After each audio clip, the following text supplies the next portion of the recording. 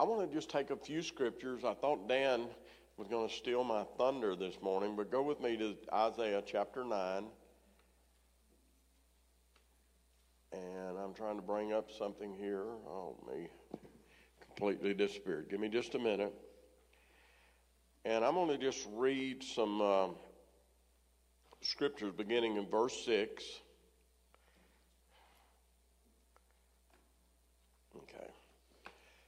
But before I do, I want to talk about what's coming this next year. I wrote this a while back. By knowing who we are in Christ establishes our priestly anointing. Knowing who Christ in us establishes our kingly anointing. God is seeking to move the church in the Western world into a greater understanding of their kingly anointing. How many of you, don't raise your hand, know someone that's mad at God because he didn't come through like they thought he should come through? You know, I heard a message preached one time, God is not your sugar daddy.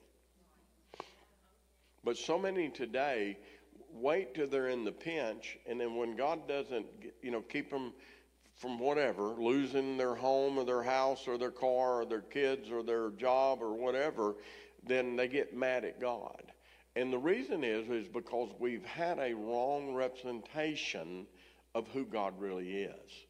And he is reckless about us, but how many of you know he's reckless about bringing correction to us? And we have to see both sides. In Isaiah 9 and verse 6 it says, for unto us. Look at your neighbor and say, that's you. Look at your neighbor now and say, that's me. How many of you realize we are the us that's being spoke about? This is not written to those 2,000 years ago. This is written to everyone who ever lived. For unto us a child is born. We're celebrating the time of Christmas right now about the Son of God that was born as a child. I posted on this. I've said this a few times. I think I might have mentioned last time I was in the pulpit. But, in the Western church today, we got so many that want to be the in crowd. They want to get the smoke machine right in church, the music right, the lights right, everything just right, so that the people, I said to someone challenged me privately on a Facebook Messenger recently, and he said, I listened to something you preached that's on YouTube. I don't put anything on YouTube, but other people do. And it sounds like that you have no respect for seeker-friendly churches. And I just, as gently and as pastorally and lovingly as I can, I said, you have discerned me right. And he said, if we don't lower the threshold and we don't make it easy, we're not going to have followers. And I said, I disagree. A leader is someone who can take a group of people to a place they don't want to go and cause them to discover they have destiny there. It's very easy to lead people where they want to go. I had an incredible experience last Saturday. I went to buy some hunting supplies at Bass Pro.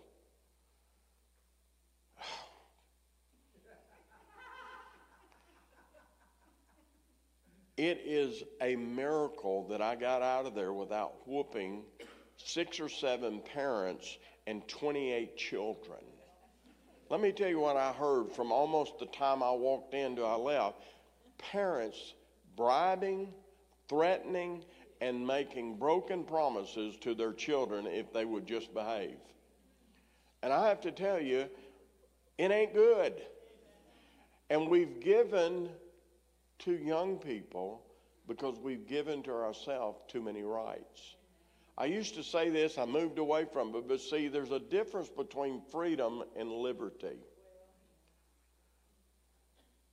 The book of Corinthians says this, not everything is permissible, but not everything is beneficial. Amen? One of the things that I've been drinking too many diet, I like Coke Zero. And I begin to feel it in my joints. And I've been off of any kind of diet, any kind of soda whatsoever for just a few days now. I drank 16 glasses of water yesterday. And I can already tell that some of the inflammation that was in my joints is going. Are you hearing me? See, everything is permissible, but not everything is beneficial. Are you hearing me? And we have got to move into this understanding that, yes, he came as a child, but he lives today as a king. And we need that kingly anointing. But yet we won't. I mean, there's a sign on the way to Dyersburg. I see it all the time. And it says, God is in control. And I am so tempted to get up on that billboard and paint this big round red circle with a slash through it. Amen? Because God is not in control. God is in charge, but he's not in control. If he was in control, we would have no decision-making process. Why are you here today? Holy Spirit didn't make you come. Why are you not having the healing rooms for 2 Monday nights? The Holy Spirit didn't tell you to do that. He gives us choices. I can remember for years he would speak to us about our next vehicle. And he would tell us what it was going to be. And even had a dealer. He told me a black Suburban, and a dealer, I think I preached on it a little bit recently, and a dealer blessed me on that, with that. And then finally it came down to we need another vehicle. And I went to the Lord. I said, Lord, you've not told me what my next vehicle is going to be. What do I need to start looking for? And he said to me, what do you want? And I had to transition out of that place of him telling me what it was going to be, because I'd been obedient, into understanding that he would allow me, within reason, to have the desire of my heart. I can remember right here on a December Sunday morning when Dutch Sheets was here after one of our conferences many years ago now. I don't know how long ago. And he was ministering to Susan and I prophetically, and I heard the Lord say, buy Susan whatever. She was needing a vehicle. Said, buy her whatever she wants.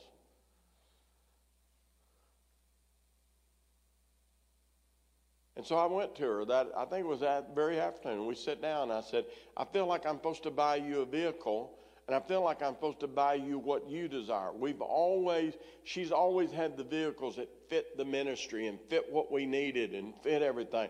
What would you like to have? And she looked me right in the eye. She said, I want a Camaro. And I began to look for her a Camaro. And we bought the Camaro. And she drove it for a while, and her mother came to live with us, and we needed a different vehicle. Her mother couldn't get it, and we traded it and got a small SUV.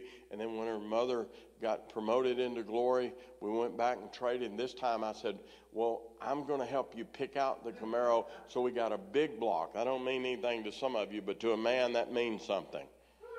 And it was a convertible. And she drove it for a while, and then one day she said, I feel like God tell me I need to get a Tahoe. And I said, no, we need to keep that car. I like driving that car.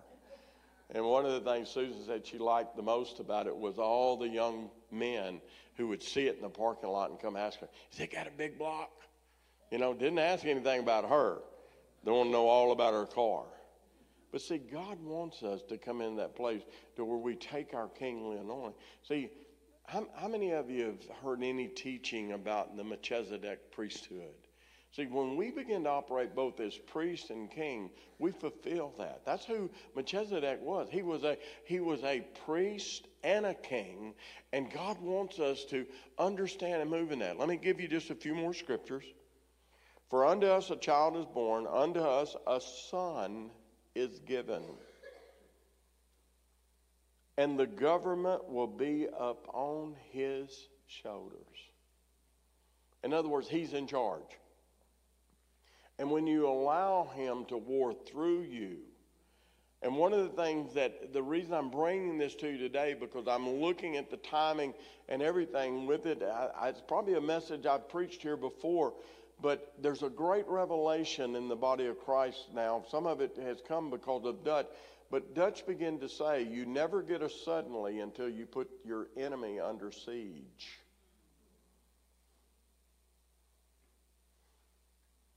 You never get a suddenly until you put your enemy under siege. See, do you realize how much the body of Christ is living under siege? They're expecting the next tragedy. Sadly, we meet so many church-going, born-again people, and their favorite song is, if it wasn't for the bad luck, I'd have no luck at all. Or they believe if something bad, I had someone say to me the other day, said, I noticed you have this brand tires, and said, I had that time, and they didn't hold up, and with that, and listen, how many of you know every company makes bad tires? They can be bad of anything, but when you take on this mindset, the scripture says, then the thing that Job feared the most came upon him. We sow into our own demise. I've said this several times, probably here this year, but one of the most amazing things that gets said to Susan and I, and most of it is on Facebook from people from our past, they said, you live the life we all want to. And I don't do it publicly, but privately I'll write them. I said, no, we live the life we want to. We're surrendered to God, and He lets us live, and you can have the same life. Doesn't mean you live just like us, but how many of you know you create your own world by the words that you're choosing? Let me just tell you, to somebody here, you can actually create your spouse. You can box them in, you can form them in, you can do these things by words that you speak over your spouse. I've lost the list because I never did type it up in a computer anywhere, but I used to have a list when I do pre-marriage counseling. I had 10 things you can never say in a marriage. I remember a few of them. I don't remember them all. One of them was this: you're just like your mother. No one is just like. You can be very much like. Susan said that I'm so much like my daddy that she believes I was cloned. But I'm not just like him. There are some vast differences. Amen? Or how about this one? You can never say that. I can see now you're never going to change. See, what you're doing, you're prophesying them into a holding place. You're prophesying in them. Listen, the scripture says that a woman wins her husband by her conversation. That doesn't mean words there. That means her way of life, her lifestyle. And so if we're going to move into this place of understanding, yes, we're here about a baby that was born in the manger. We're not here about an in crowd. We're here about the stable few. How many of you know there was only a few at the stable? He was born in a manger. I'm told, according to history, it's actually a cave is what it was. It wasn't a wood barn like we would think about, but there was where they fed the animals in there. And it was maybe musty, but it wasn't raining in there. It was they looked for what they could find. She'll be up on his shoulder. He's carrying this government. I don't in any way want this message to be political, but I prophesied here on the 1st of October that there would be something released in our nation in the next 90 days that would astound the nation. January, October, November, December. We're coming up on 90 days. Are you seeing me? And so, with that, I don't know what's coming. I've been pretty astounded by some of the process that we're seeing done against our president. And I'm also astounded. If you don't know, Christianity Today, which has been receiving money for several years from George Soros, has come out totally against how that he, and they bring up all the women in the article. Any of you read it? It's pretty rank. But, let me ask you something. Let's say, he's been divorced, and if James Dobson says that just a few years ago, he led Trump in a sinner's prayer. Now, am I misunderstanding the Bible? But when he asked Jesus to forgive him, did not every sin prior to that prayer get tossed into the sea of forgetfulness, never to be brought up again? Or am I misreading this somehow? We missed it in the body of Christ several years ago when Newt Gingrich was going to run for president because nobody could forgive him of the divorces he'd been through. I don't see forgiveness in the body of Christ. I see people remembering what people did. Man, if you want to dig up some of my past that's in the sea of forgetfulness, you're going to have one of those submarines that really go deep. Because my Father, who is reckless with his love for me, took all of my sins and cast it into the sea of forgetfulness, never to be brought up again. And other scriptures said it's as far as the east is from the west. And as a pilot, I know that the world is round. If I started flying east right now, I never reach east because it's perpetual. But yet we hold. But as we get an understanding, let's go on that. And his name will be called Wonderful. How many of you have had that wonderful touch of grace or love? How about this one? Counselor. Isn't it one of the greatest, they're all great, but one of the greatest promises is in the book of James. If you lack in wisdom, ask, and he'll give it out in generous manner. Man, I've had him share some things with me. When I was managing a fuel company one time, I had no understanding of computers or anything. And I just asked the Lord. And I got so good at what I was doing, the company that installed these fuel stations tried to hire me to go to work for them. And all I would do, I actually heard Holy Spirit say this word to me one time. I couldn't spell it. Quadline driver. I said, Lord, what is that? He says, what needs to be replaced? I said, Lord, where is it? We didn't have Google in the 80s. Are you hearing me? And he showed me that. And I said, Lord, how can I replace that? I don't have one. He said, Radio Shack has them. I drove to Kennett, Missouri, walked in, and I don't even think I pronounced it right the first time. I said, do you have any quadline drivers? And the guy said, no. And he said, you're not talking about quadline drivers, are you? And I said, yeah, that's what I said. He said, well, it didn't sound like it. And I said, how many you got? How much are they? He said, they're $3 a piece. I said, how many you got? He said, I got 6. I said, I'll take them all.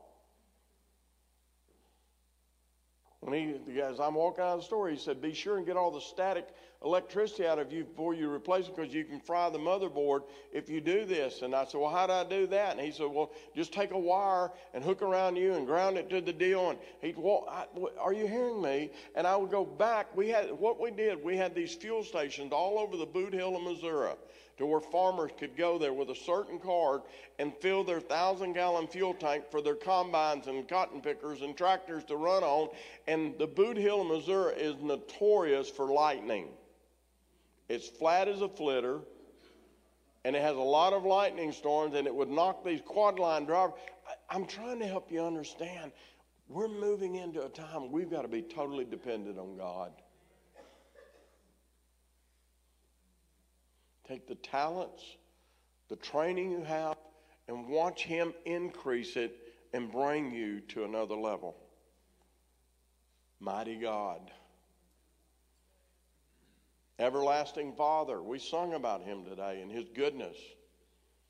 Everlasting Father. In other words, He's adopted you. You are His no matter what.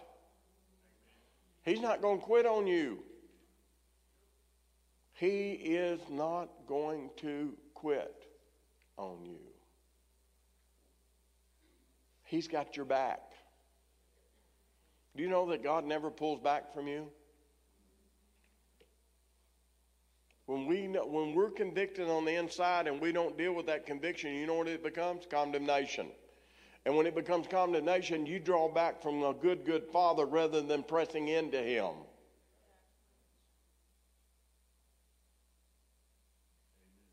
I'll tell you this story about Walter. When Walter was a young man, he went through driver's ed, got his certificate, was 16 years old. Finally came that first Friday night. He asked his parents, could he use their car to go out? His dad looked at his mom. His mom looked at his dad and said, okay, but here's the rules. You only have 2 other people in the car with you, no more. You can't go down into this part of town.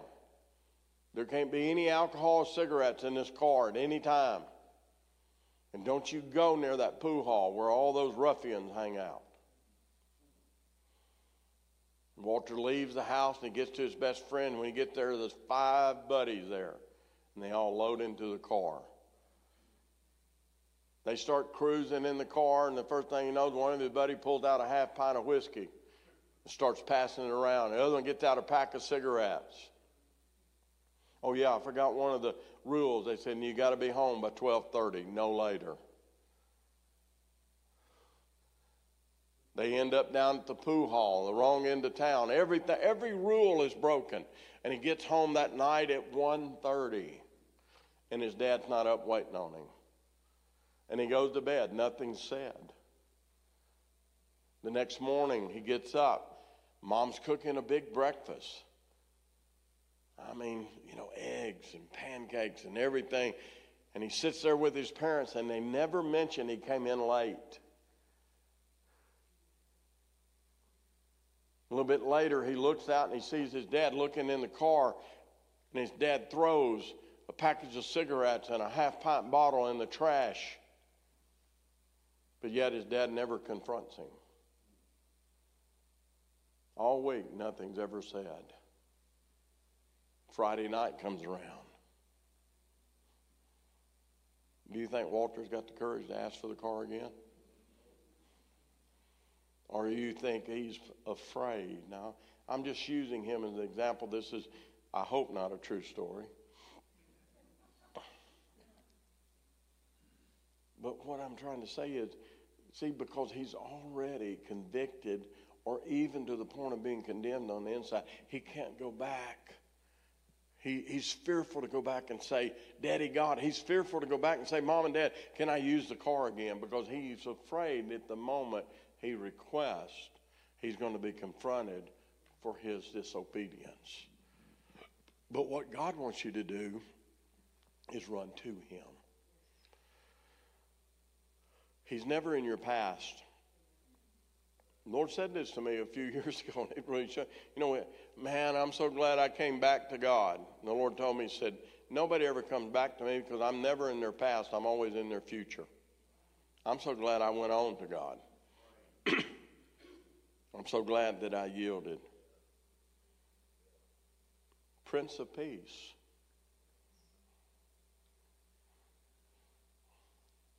How many of you know that doesn't mean everything's going to be peaceful around you? Years ago in Hayti, Missouri, my head deacon, Ralph Hayes was his name, had a very, very rare, maybe it's what we have today, lung disease in his lungs, basically. He'd never smoked in his life, but his lungs were turning to leather on the inside.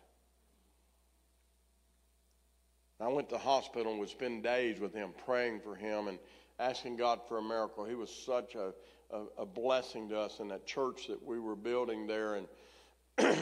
And I'd been up there for about 3 days, and Susan told me, she needed to come home and at least shower and rest up a little bit. And I left my Bible there and his daughter-in-law, Christy, was there staying with him while I wasn't there, and her husband wasn't there, and she picked up my Bible. And I'd written in the notes in the book of Psalms, I'd written in my own handwriting, peace is when you can stand knee-deep, waist-deep in alligators and see nothing but the face of Jesus.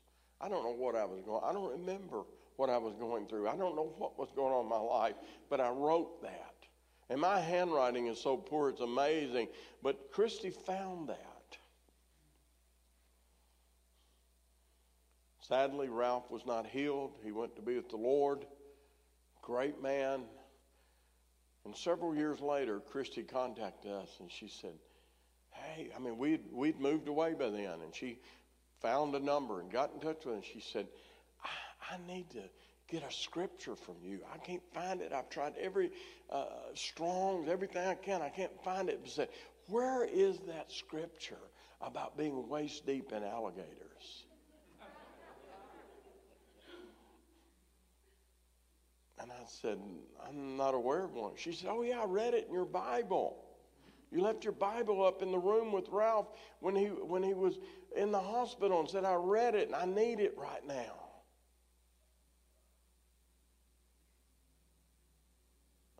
And I had to explain to her, it wasn't scripture I'd written. Oh no, it was printed. I don't know what God did, but it was what she needed at the moment, because let me just tell you, her son, Dirk, who I'd led to the Lord when he was 8 years old, had just been killed on a railroad track. And she was waist deep in alligators. But see, the peace, the Prince of Peace, it's not an external thing, it's an internal thing.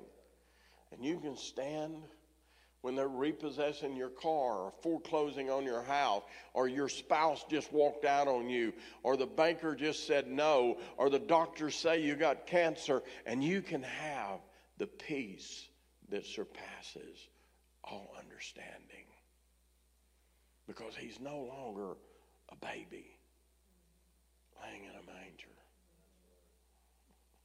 I love that song when Natalie does it. He's not hanging on the cross. He is the King of Kings. I close this morning. It's time for you to get your kingship on. I'm not talking about a capital K king, but you need to embrace the small K king that you are. And ladies, you're a king. Amen? If us men are going to be the bride or the bride, then you need to step into your kingship. You need to step into your authority. You need to understand. See, knowing who we are in Christ establishes our priestly anointing. But when you know who Christ is in you, it establishes your kingly anointing. A child was given. A son was born. He came as a priest.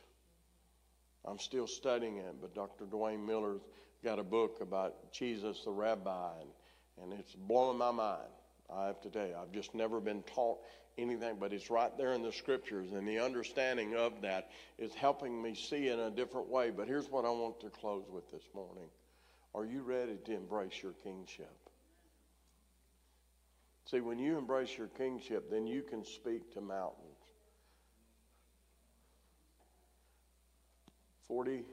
almost 47 years ago, we said, I do.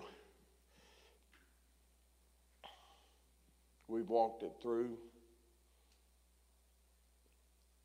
First 9 years, I created the hell, but we've had some hell since then. Because the enemy has tried to destroy us, tried to destroy our children, tried to destroy our destiny. But the one thing I can tell you, God aligned us 46 years ago in marriage for the conquest, not just for the companionship. And you're not going to have a conquest until you embrace the fullness of your kingly anointing by knowing who Christ is through you. Every morning, when I wake up, I say to the Lord, Lord, I thank you that you've given me authority as a believer. But today, I give you total authority in my life. Do I believe I have authority as a believer? I know that I do. But do you know there's some areas his authority is greater than my authority. And by allowing him to have authority in my life, it makes life good. In the losses, in the disappointments, in the misunderstandings, in the failures, in the moments of emotions, life is good. Why? Because even though he's not in control, he is in charge if we surrender to him and allow him. So then I wish you a Merry Christmas. What is a Merry Christmas? That you'll have the peace that surpasses all understanding. That as you get together with family and friends, that there will be an atmosphere of love and grace and understanding. That you'll begin to believe what God has said about you, what's written in your book, and not what the enemy's trying to give to you with fiery darts.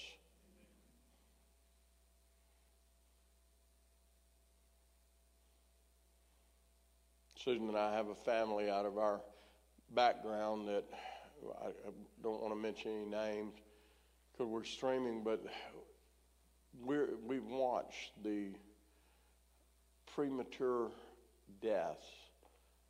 I mean, it's just mind-boggling. And even one of them was in a tremendous car accident, a wreck, a head-on collision. Man, they think had a heart attack and crossed the center lane, and the man who crossed the center lane into this friend of ours was killed in the accident or either died of the heart attack. And this friend of ours has got 7 broken ribs, both hip. They've had to totally replace one hip, totally. Right leg broken, arm broken. I mean, all with it. I mean, just they're working on him. Fluid's trying to build up in his lung with that. And the thing about it is that they don't even recognize their authority nor the authority. They love God. They're Christians. But they've never come into the understanding. So I'm going to ask you, would you stand to your feet?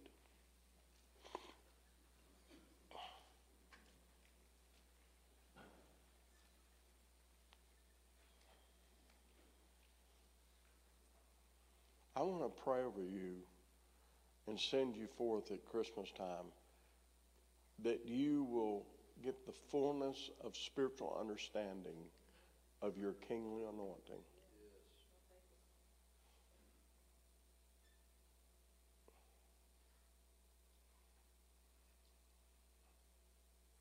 I'm going to be a little bit crude, but let me tell you what this next year looks like. I'm going to make it as nice as I can. But there's an old saying that a guy walked into a place where there was a bunch of rowdiness going on. And he looked at him and said, "Ned, what are you doing here?" He said, "I came here to chew bubble gum and kick some backsides. And I'm all out of bubble gum." This is going to be a no bubble gum year this next year. But it's going to be the year of prodigals come home. It's going to be a year that you're going to see kids and family and friends begin to value your values. You're going to begin to see people understand that Christ in you can be their hope of glory. You're going to begin to see people understand that the answer is not blowing in the wind, but the answer is that Christ in you. So, Father, I just pray that you release a kingly anointing upon every person here. I declare that they are blessed coming and going. Father, move on the hearts of 5 people. Or it don't have to be 5. Move up on the hearts of the people to make sure that 5 people come to this banquet who are not in church, who are maybe been hurt by church, been hurt by religion. But Father, let them come and let them begin. And Father, we lift up, let that kingly anointing come upon David Christie. Father, we bless Jerome Burkett in the ministry there in Douglas, Georgia. We just declare they're blessed. But Father, more than that, we declare these people are blessed. Father, we declare travel blessings and safety over every person that will travel during the Christmas holidays. Father, our daughter Diane and Hannah and Hannah that are coming to see us from North Carolina, we declare blessings over them, Father. We declare travel blessings. Let them come. We declare this is going to be the greatest Christmas in the Nash house that has ever been until next year. Father, we just declare that we're going to enjoy family and we're going to focus on the future. But Father, we just declare over your people here, great days are ahead. The best is coming and will continue to come. We declare you are blessed in your sleep. You're blessed at your work. You're blessed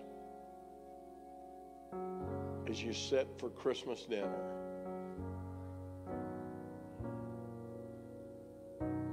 Father, let our life display to every person who sees us. Life is good because you are the center of everything that we do. So, Father, we just bless your people today. We send them forth to go forth and fulfill the vision of this house. We send them forth to enjoy God at all times by celebrating who they are, by truly knowing who you are. We send them forth to do this in Jesus' name.